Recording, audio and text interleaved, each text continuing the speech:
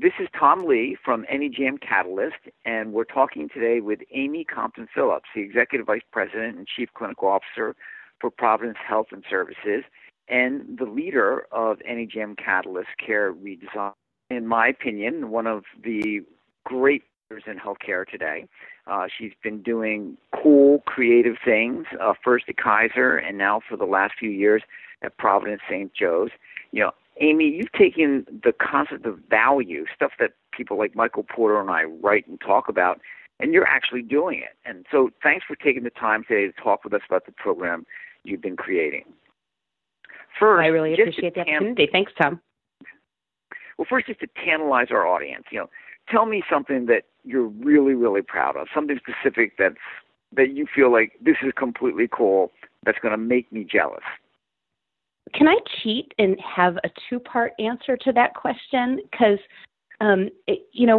something that I think we should be really proud of at Providence St. Joseph is the environment. And that environment is one that actually says, looks around at what healthcare is doing today and said, while we have medical miracles that abound, our ability to deliver those miracles for everyone in the country, whether you're urban or rural, or whether you're rich or poor, or whether you're based in the north or the south, it's not evenly distributed.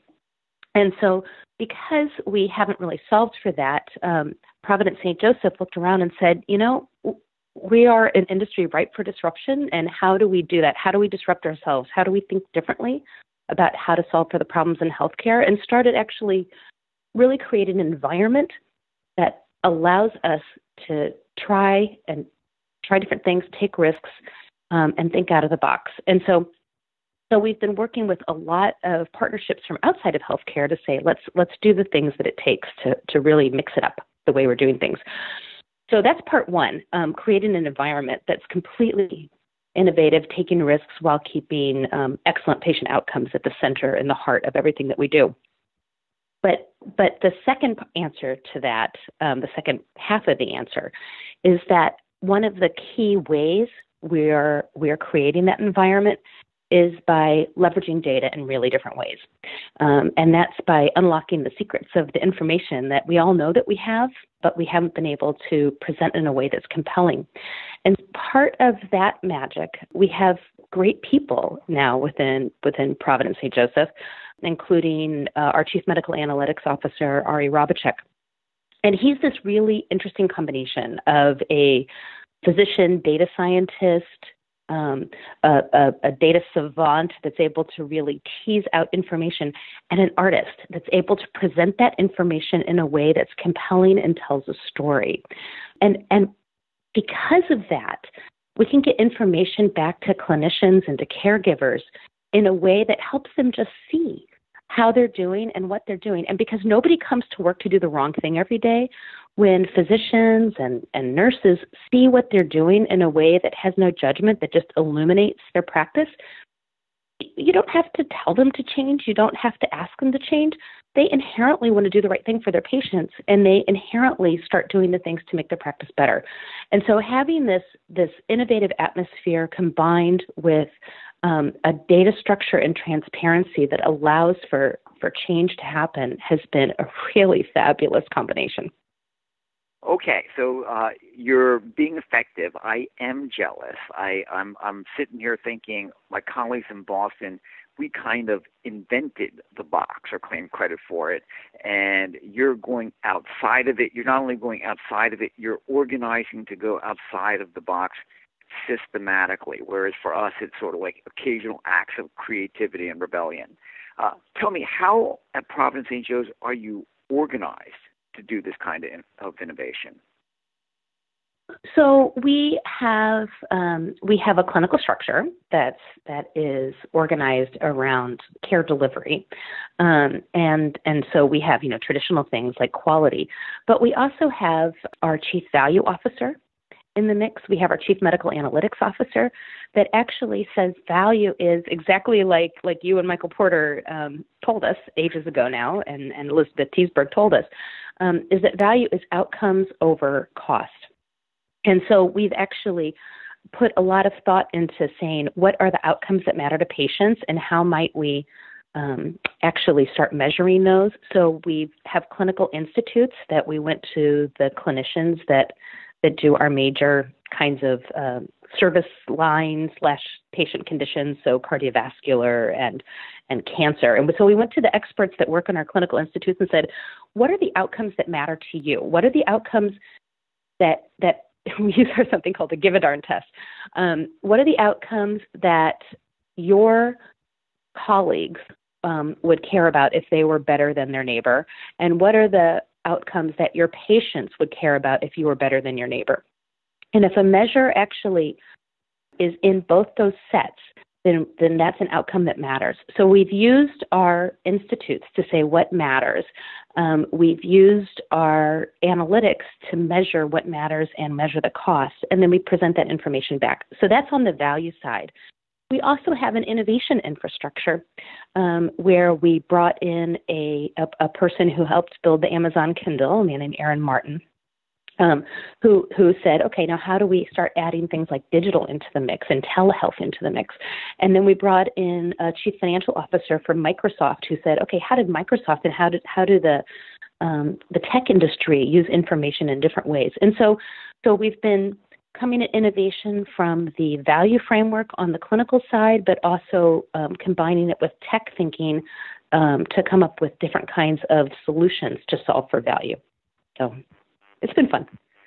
All right, so these give a darn measures that you alluded to, that was something that gave me a fit of jealousy when I first heard about it.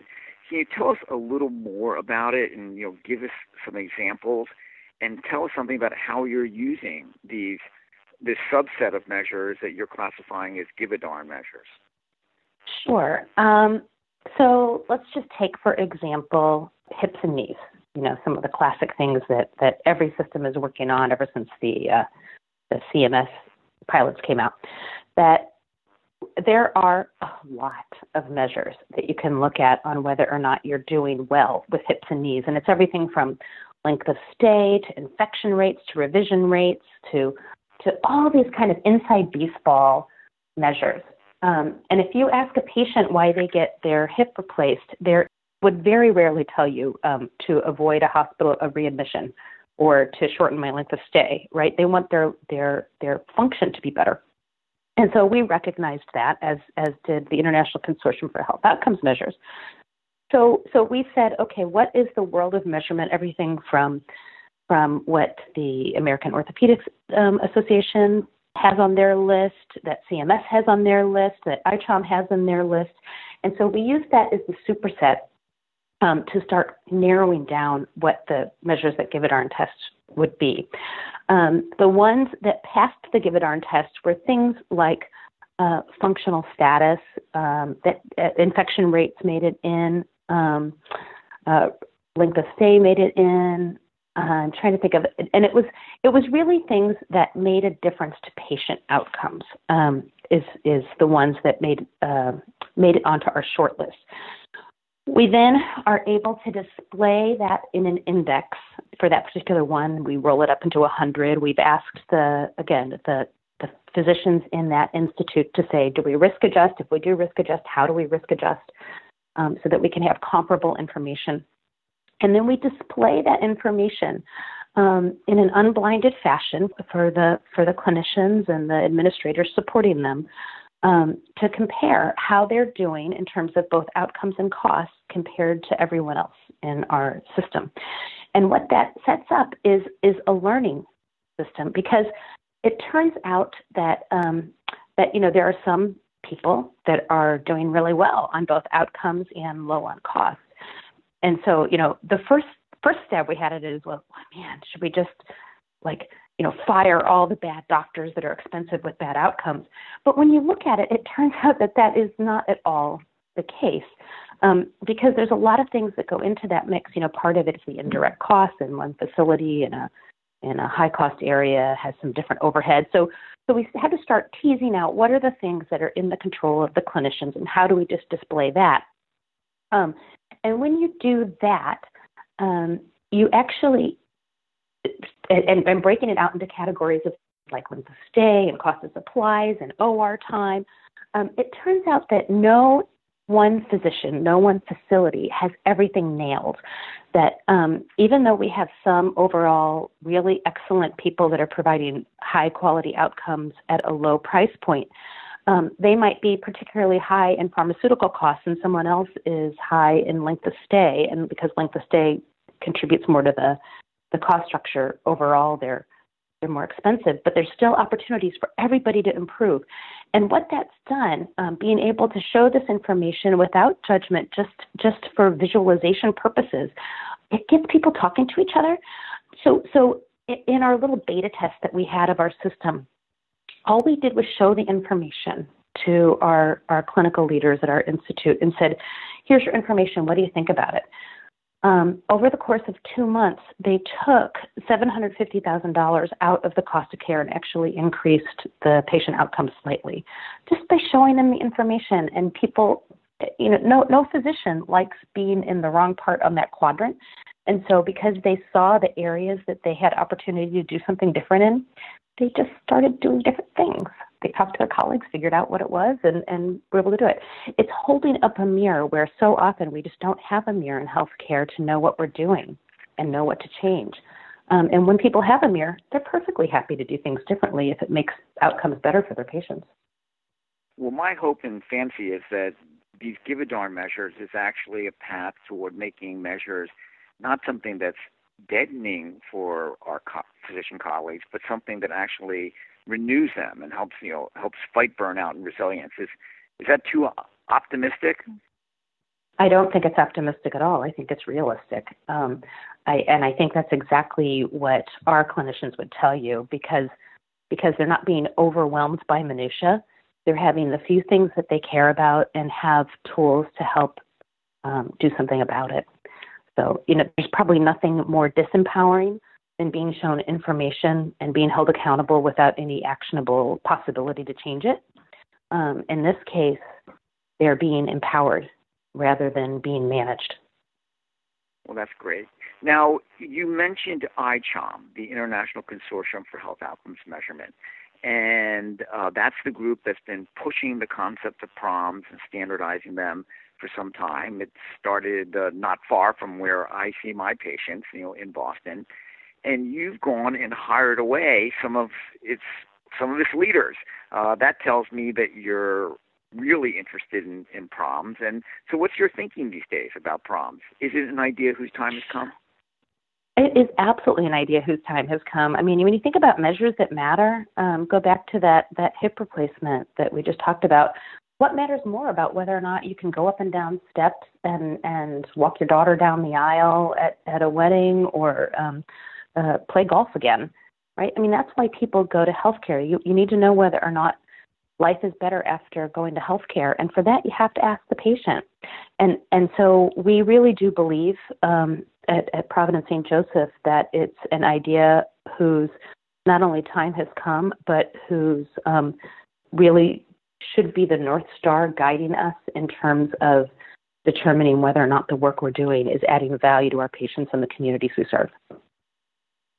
Well, I'm thrilled that you're doing this work, and I really don't think I'm overstating it when I say you're not only providing a North Star for Providence St. Joe's, but I think for the rest of the country as well. And I'm delighted that you seem to be having a great time while you're doing it.